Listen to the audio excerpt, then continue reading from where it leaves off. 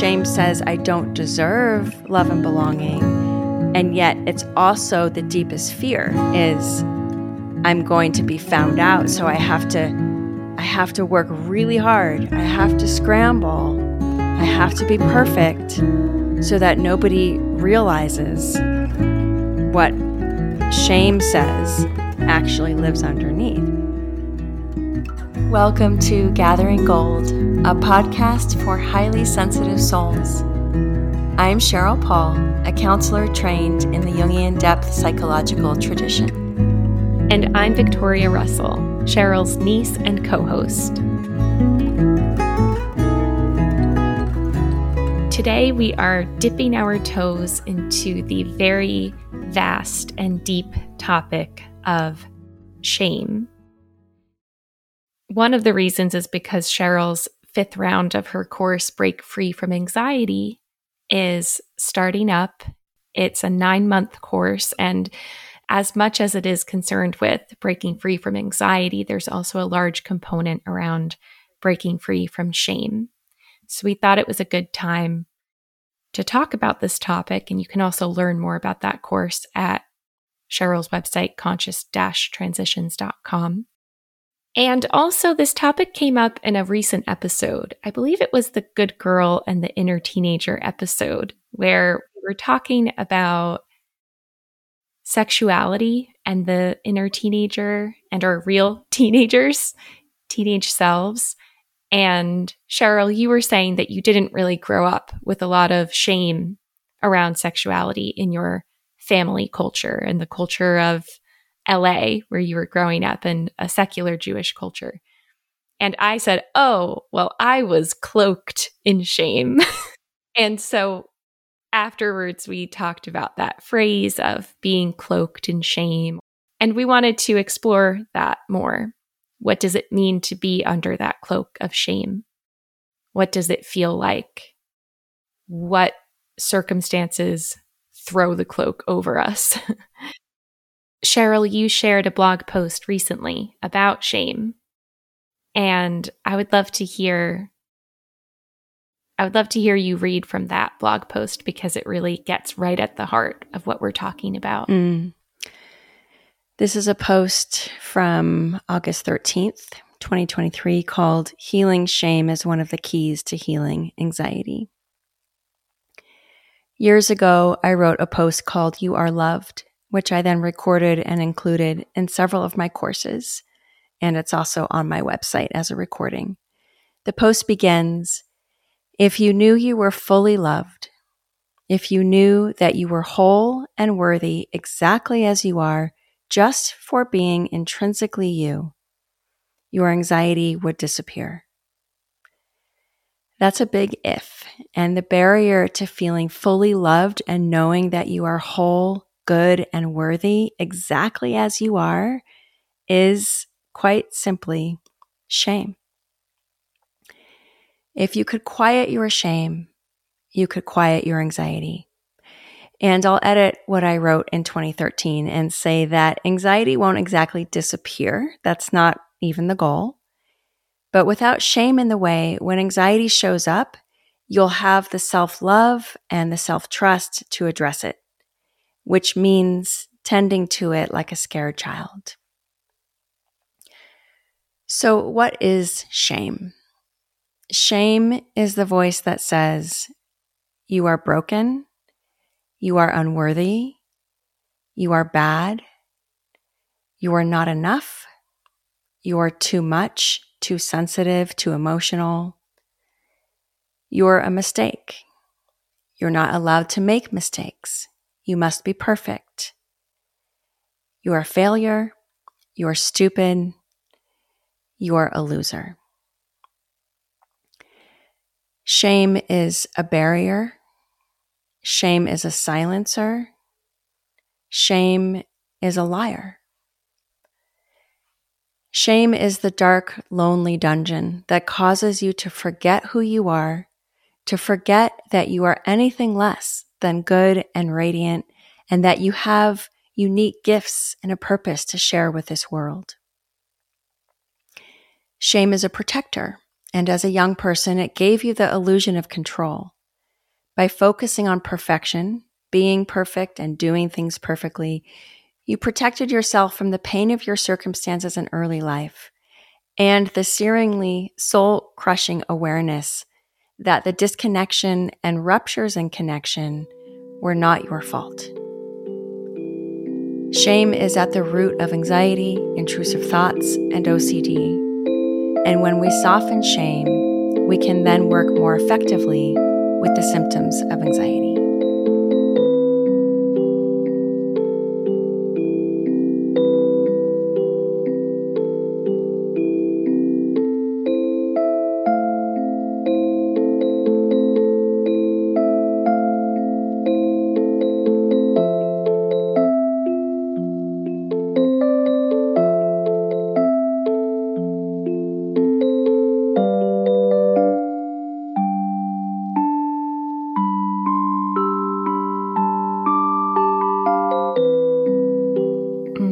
Just hearing you read that list of the voice of shame, it's so painful to hear it out loud. Yes.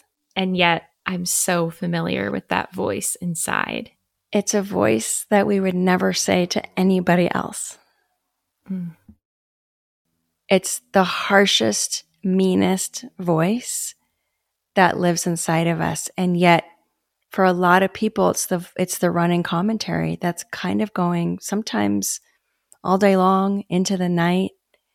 Those ruminations of that self-hatred, of that critic that just won't stop. Yes, I have a very strong inner critic. And I've been listening to a podcast recently called Shame Spiral. And the host, Ellie Kremendall, is a therapist and a stand-up comedian and writer. And she talks to people about, she always has a new guest on, oftentimes a comedian, oftentimes other members of the LGBTQIA community. And they talk about shame stories. And sometimes she'll ask the guest if you could personify your shame, if it was like a creature of some sort or a person or a character, what would it be? And the image that comes to mind for me of my shame right away is an opossum because they are these kind of raccoon, skunk type, small to medium-sized mammals that have sharp little snouts and fangs and wormy tails. And they are nocturnal and like very solitary creatures. So the only time I have seen one is like in the driveway at night, getting into the garbage, right? Just like eating trash. And if they're threatened, like really, really threatened, they will play dead. And it's not even a choice. It's like a physiological reaction, almost like fainting, where their body like goes rigid. They're not really conscious. They like smell, like they really seem like they're dead. It's gross and creepy. All of these things are gross and creepy. And that's why the opossum feels like a fitting creature to describe shame for me, my shame character, because when I am in shame, like deep in shame, I just feel like I want to be in the dark. I want to isolate. I am a creature that is going to repulse people. Like if they saw me, if they really saw me in this moment, they would just scream and run away like you would if you were putting out your garbage and an opossum popped out of the garbage can. And I was watching a lecture about shame by Harriet Lerner, and she said, fear makes you afraid of the dark, and shame makes you afraid of the light. Yes. Like that nocturnal little creature, right? Who scurries back into the cave. It's such a good summary. And such a good creature that showed up for you. It's absolutely shame. That's aptly carries the character of shame. What I like about the way that we're already starting to discuss it is as a character, as something that is somewhat separate from you, that is not, it doesn't feel like that at all when you're deep in a shame spiral in the shame dungeon. It feels like it is you, but part of the work with shame is to be able to have some distance from it, which we'll talk a little bit about later and hopefully in a follow-up episode. But to be able to see it as a creature, it reminds me also of the Feeding Your Demons work and book, which I don't know that we've ever talked about. I love this process of feeding your demons, which is exactly that. It's about making whatever the demon is into a creature and seeing it, giving it arms and legs and a voice, and ultimately starting to feed it what it needs from your own body, like feeding it usually some form of love or compassion or kindness. And the brilliance of it is that it's very Jungian, it's very archetypal. It's taking what feels like is you and the fusion of it and being able to defuse so that you can see it as something separate, as something that actually needs your love. It also strikes me that the list that I wrote was from shame talking to you. You are broken. You are unworthy. You are a fail, which is how it sounds. But it also, when you're deep in the fusion, it is not that. It is, I am broken. I am unworthy. Yes. I am a failure. I am repulsive. I am repulsed. If anybody were to see me right now, they would be repulsed by me.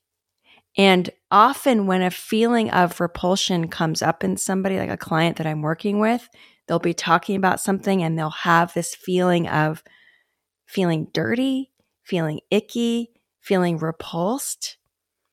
It's a shame response, right? It's a very strong clue that they're entering now into the territory of shame. A memory has come up from the past that has flooded them. And the feeling is not, oh, that situation was icky or dirty, or that person was icky. And it's not just about sexuality, but it can be. But it can show up in so many different areas. But it's not externalized. It's, I am repulsive. Right? Yes. Yes. It's actually quite a big step to be able, like you said, to see shame as a separate character or to hear its voice as a separate voice. Because I know for me, that's something that is very challenging that I am working on and I've made progress with. But I tend to be very fused with shame and the shame voice. And, you know, it's like everybody experiences shame at some point in life, but there are people who have a much higher shame proneness trait, and some people who have a lower shame proneness trait or experience of shame. I was trying to think back to what is like my earliest memory of shame. Can I get back there? Can I remember? And something came up for me, a memory of being at the beach with my grandmother, my nanny, when I was 3 or 4 years old, so very young. And she wanted me to change out of my wet bathing suit on the beach and dry off and then get in the car. And she was holding up a towel so that I could like change behind the towel. But I was flipping out. I was like, no, absolutely not. I was horrified and so embarrassed at the thought of being naked on the beach. Even if she's holding up a towel, it wasn't enough. I was like, no, there are people around. This is a public beach. And I was only 3 or 4. And that it did feel like shame about my naked body at 3 or 4. And that just struck me as so apt because, as you and I were talking about, you know, right in the Judeo-Christian tradition, right at the beginning of the Bible, it's like God made the world and God made Adam and Eve. And then they ate from the tree of knowledge and they realized they were naked and they felt ashamed and they started to cover up. It's like right at the beginning of the story of humanity is humans messed up. made a terrible mistake, and then they started to experience shame. And specifically around the body, which like shame shows up everywhere, but certainly around our bodies, our body image, food, sexuality, like it really, really gets its claws in. So I just thought that was interesting that was my first, that's really like the first memory that I could conjure now of experiencing that deep shame. It makes sense that it showed up and that it was about your body and about being naked in public and in front of somebody else. And that it was so early, it was 3 or 4, because I think shame shows up very, very early. We don't always have conscious memory of it. But I think especially for highly sensitive babies and toddlers, it doesn't take much to create a shame response from a parent. Disapproval, raising a voice, yelling, that will be internalized as not I did something wrong, but I am wrong. Another kid might internalize it as, oops, I did something wrong. Oh, well, right? But this certain subset of humanity that is more prone to shame will internalize it as I am wrong. I am a mistake. So I think a lot of our shame is pre-verbal, which can make it hard to access. And that's where more of the somatic work comes in. We feel it in our bodies, even if we don't have specific memories or words, but we know it's there because of how it feels. So it sounds like those words that we've been sharing. And then there's the feeling of shame, which, as you were describing, is like a cloak, is like, I just have to go hide, right? It's very much a contracted, concave, make yourself as small as possible, right? Afraid of the light, afraid of being seen, afraid of being known. I'm going to go scurry off into a corner like an opossum or an armadillo or something like very protected and solitary, and go eat some trash because right now that's about all I think I deserve. And that solitary piece too, because shame is relational. I do not believe that we are born with shame. It shows up in our relationships from how we are treated and in institutions. And we'll talk about that as well a little bit. But that the underlying belief is I am not worthy of love and belonging. Right? I have to go hide and be solitary because I don't even deserve to be in the collective, in the tribe, in the group. Right? Yeah.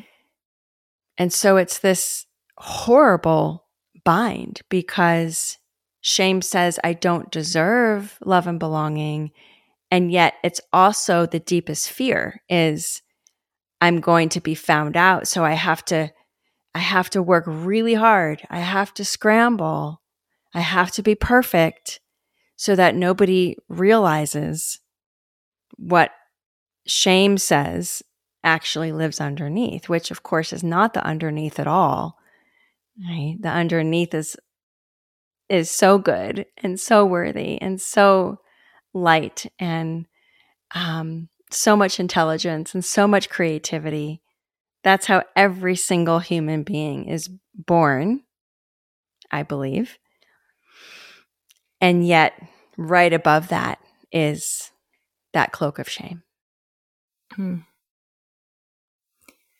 It's amazing the layers of the ways that relationships impact and are impacted by shame. Like those early messages. Somewhere I got the message early on of it's not normal, it's not acceptable, it's taboo to be naked, right? So whatever messages we get about something is not normal, it's not acceptable, it's taboo, it's going to create rejection. Yes. And then on the flip side, like you said, that we might, in response to our own shame and the fear of being shamed by others, or the way that our shame gets triggered in relationship, can lead us to literally isolate or hide behind things like perfectionism that also impact our ability to genuinely connect with people and feel seen Yes. and known and loved. Yes. All of these barriers. Right? Yeah. And I'm just struck by how another impact in relationships is something that you and I talked about in our pre-talk, which is that if we have this really fundamental shame place, then when we do make a mistake in relationship, when we do mess up somehow, if we do hurt someone, or even if someone hurts us, we feel like they've kind of messed up in our direction, it's really hard for us to know how to address that without just going directly into either trying to fix our appearance, like, my appearance has been marred, I need to just fix the appearance here, or going into this kind of self-absorbed state of obsessing over our flaws, our mistakes, our badness and brokenness, and retreating into that obsessive, self-denigrating place. Yes. Which is a very hard place to get out of when you're in it. Yeah, and it gets in the way of actually looking at the situation a little bit more maybe pragmatically and thinking either, how do I want to make amends or respond to this, or how do I want to seek some sort of repair or reconnection with this person? Yes, because shame is paralyzing. That's another one of its qualities. It's paralyzing. Yeah. It shuts down those channels. It shuts down the prefrontal cortex. It's such a reptilian. No, the opossum playing dead. The opossum. That's what it is. That's what it is. It's just I'm dead. I have lost my capacity to reach, right, and to show. And what you were saying also about that's not normal, that's taboo, you're not normal around sexuality, but around anything. Like I think it shows up very early around people around their emotions and their emotional life. Highly sensitive kids who might cry a lot or might feel deeply, are deep thinkers. And the message so early is, what's wrong with you? Get over it. That's not normal, which is then translated as you're not normal. There's something wrong with your emotional life. It's too much. You are too much, right? And I think that's why people are drawn to my work and my approach and the wisdom of anxiety, is because even in the title itself is saying, no, there is wisdom in your symptoms, and there is wisdom in how you present in the world, and your sensitivity is a gift. And yes, your anxiety is a gift. And could we even say your shame is a gift, as horrible as it feels? But when we do turn toward it, embedded inside of it, underneath it, is the radiant gem of who you are. It's protecting your heart, right? It does show up as a protector. As mean as it sounds, it is actually on some level also trying to protect you. But it's so hard to get to those underneath places. It's so hard to get to the raw, pure emotions, the grief, whatever it is that comes in, the jealousy, the disappointment, because the shame layer is right there, right? It's what Andrea Gibson said about double suffering, right? There's the first suffering of just the human suffering of, from the smaller ways that highly sensitive people feel the sadness at the end of a season, right? Here we are, summer's ending. A lot of us are feeling into autumn coming, even if we love autumn, the sadness at the end of a day, or the much bigger emotional transitions that we go through. There's that very human element, but it so quickly gets shut down because shame comes in and says, what's wrong with you? Nobody else feels that way. Yes, that was also a source of early shame for me. When I was a kid, I had some kids around my age and a little older than me who bullied me really for being sensitive and anxious, and they would make fun of me to try to make me cry and then make fun of me for crying and say, "Oh, get your umbrella." Oh.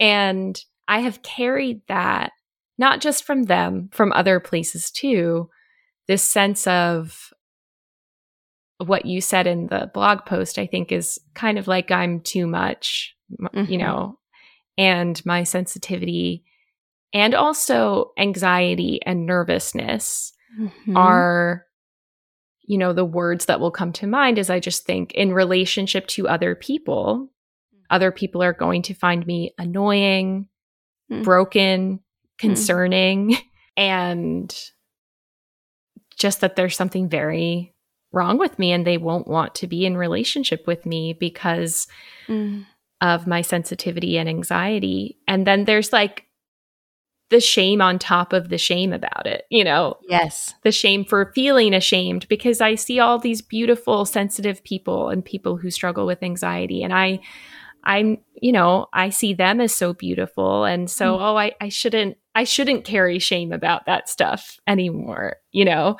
And I see how social media can kind of, like all the mental health stuff on social media and the internet can be really helpful, but also all of the opinions can kind of feed the shame too around like, you're not handling it right. You shouldn't, you know, you're not normal. You're not healed enough. You're not handling it right in some way. And I think there's just so many places where we can feel judged and shamed for whatever we're going through with our mental and emotional well-being, school, doctor's offices, families, whatever.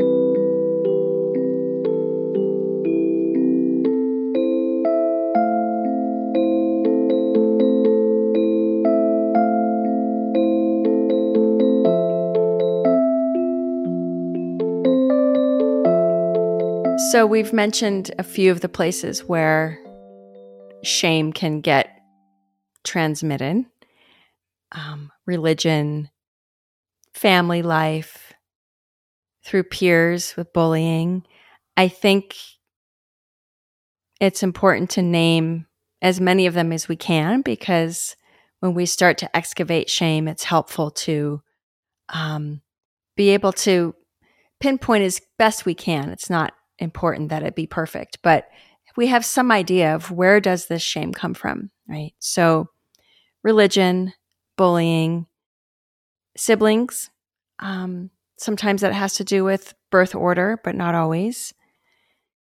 Intergenerational shame. So the shame that gets handed down in your family, even if it's not ever explicitly directed towards you, just the field that a child grows up in. If there's a parent who struggles a lot with shame and is kind of steeped in it, that will sometimes, not always, and this isn't to make parents feel guilty or worried if you're a parent who struggles with shame. You know, we do the best we can with working with ourselves, but sometimes that shame will kind of cross the permeable boundaries of one of your children, and they will absorb it even if it's not theirs. It's what I wrote about in this week's blog post, the intergenerational pain and shame and the places that didn't start with you. So then there's the bigger systemic shame. We mentioned education, the whole educational systems. You and I were talking yesterday in our pre-talk about having a teacher that was a bully and shaming kids in front of the class, which you experienced, Victoria, by witness, by proxy. But how devastating that is. It's such a horrific humiliation that I don't even have words that an adult could do that with other children, in front of other children. Poverty. If you grew up without a lot of money, that is quite often a source of shame. Racism, sexism, right? And these just bigger systems that we're all kind of swimming in, and they quite often engender shame, right? I'm wrong. I'm not enough. I'm not okay as I am. I'm not accepted and loved and seen as worthy exactly as I am. It's the opposite message. Yeah. Ableism, fat phobia, homophobia. Mm. I remember someone talking about how often Disney villains are kind of coded as queer or coded as disabled, or they have some sort of visible disability. Mm. And I was like, oh my gosh, yeah, right. In our Disney movies, it's like Right. the villains they are somehow quote unquote deviant. And deviant is just like they have a disability or they're queer, basically. Right. So then there's the whole media, right? Yeah. Just what it is to be a 3-year-old watching a Disney movie, not only seeing what is the image of the villain. Oh, that's what villain looks like. If I'm any of those things, does that mean that I'm bad too? But seeing the good guys and women and what they look like. And oh, if I'm not skinny and blonde, what does that mean about my body? What does that mean about my worthiness? Because it's all equated with good and bad, which is worthiness. Yeah. And like you said, with like dirty and clean, I think about being in middle school and when I first started to get acne, just the shame of like oil, having oily skin, having acne, having pale skin, and it was very in and trendy to want to just have like a beautiful tan when I was in middle school. And here I am, this like pale, pimply, kid who's just like so ashamed of my body and body hair, yes, all of it. I remember your sacred sexuality course when I took it years ago was one of the first times there was just one section where you were like, let's talk about pubic hair and body hair and shame around it, around this like completely normal thing.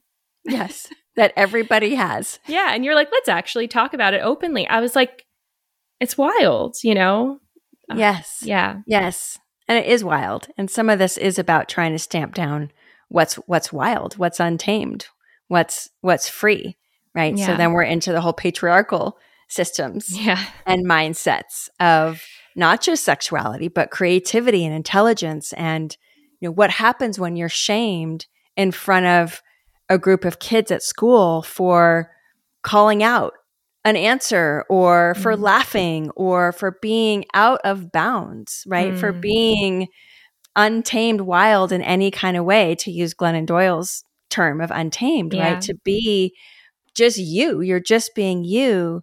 And then so often then that shame messages get internalized as either I'm not smart, which is the lesser version of I'm stupid, or I can't do school. I can't learn, right? I'm just not meant for school. And that's a huge source of shame for people.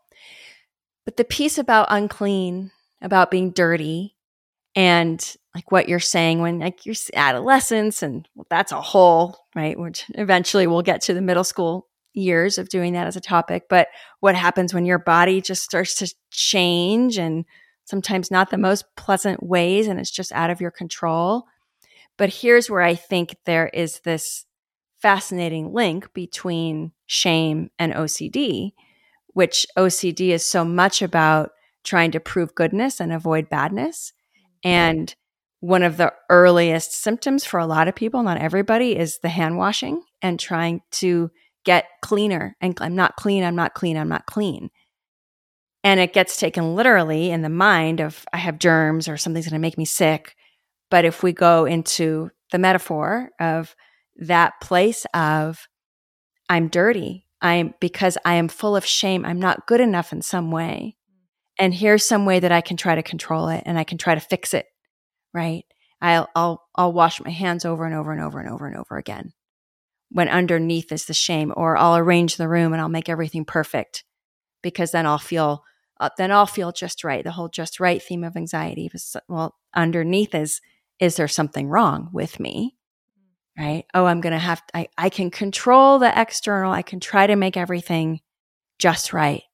Right. And if you look at OCD theme by theme, to me, there's almost always an underneath place of shame, of I feel dirty, which is shame. I am dirty. I am not right. Right. I think one of my earliest memories of shame, and I'm sure there are earlier ones because this was even 8 or 9, maybe around 9. For certain, there were earlier memories, because I know that I shut down emotionally pretty early on, which might be hard to believe. Yeah. But I was actually kind of shut down. And I would have absorbed that message in my family, even if it wasn't necessarily what was being said to me, but it was the dynamics that I was watching mostly between my dad and my older brother towards my younger brother. He was quite emotionally made fun of, and I would watch, right? I would watch, and I'm certain, even though it's not a conscious memory, I'm certain I made the choice at some point of, don't do what he's doing, right? Don't be that sensitive. He was a highly sensitive kid, my middle brother, and we were very, very close. But I don't have memory of that, but I know that it happened. But one of my earlier memories, I was 8 or 9 and at gymnastics, and gymnastics was a huge part of my life from 6 to around 11. And I would go every day after school for hours. And there was a girl there who was the ringleader. And it was a group of 4 or 5 of us girls. And it's so funny who ends up becoming the ringleader. She was younger, she was smaller, but she was like the little dog, who just... Yeah. The yappy terrier. Yes. Terror. And we would just all like hop to, we would follow her, sometimes quite literally follow her. And she was mean. And she would say snarky comments, and she would make fun. And the feeling was it was shame. It was, I am not right. And that's a feeling that came up in different social situations. That's probably the place where I have felt the most shame, is with other girls, which again is really interesting because I've also had incredibly close female friends. And thank God, it probably offset the trauma of that bullying. Where it ended up landing for me in gymnastics, and I don't know how it got there. Maybe she said something directly about my body, but it was about my legs. I was convinced that my legs were huge, that I had these huge thighs. I was tiny, right? I was a tiny girl. And when I look back on pictures of me at that time, like my heart just breaks. But I was absolutely convinced that my legs were huge. And she would make fun of other parts of my body too. So again, interesting that actually both of us, some of our earliest shame memories is about the body. Yeah. And I think what's so interesting is the way that shame can interrupt our relationship, yes, with our body, with our emotions, with other people, and I think with our voice. We can start to swallow our voice. Yes. And I think that does kind of point towards some of the healing work around shame, around reclaiming our voice and using our voice. But yes. I certainly feel like shame can just make you afraid to speak. Yes. afraid to raise your hand in a class and speak or present something, or even just be in a social situation and talk to people, or in your most intimate relationship, use your voice to say what you're feeling, what you want and need, what you're hoping for and afraid of. I think our voices can just have that cloak thrown right over them as well in the face of shame. It's so poignant, Victoria, how we shut down our voice, because our voice is who we are. Our voice is our expression, right? Our voice is, like, going back to that sexual sovereignty episode, our voice is our yeses and our nos, not just around our bodies and our sexualities, but about everything, right? Our voice is our self-trust.